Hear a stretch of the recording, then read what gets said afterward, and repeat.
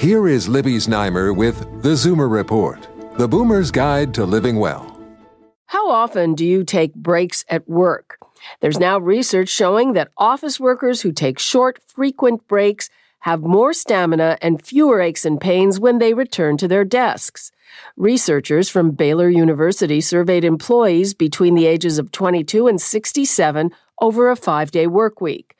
They weren't able to pinpoint the optimal number or length of breaks, but found that timing is critical. The more hours that elapsed before a break, the less energized workers were when they returned, and the more symptoms like eye strain and lower back pain they reported. In other words, working through much of the day before taking a breather is not as helpful as taking time out early in the day. After a morning break, employees said they had more energy, more motivation, and were better able to concentrate. Breaks were particularly energizing if workers spent the time doing something they enjoyed.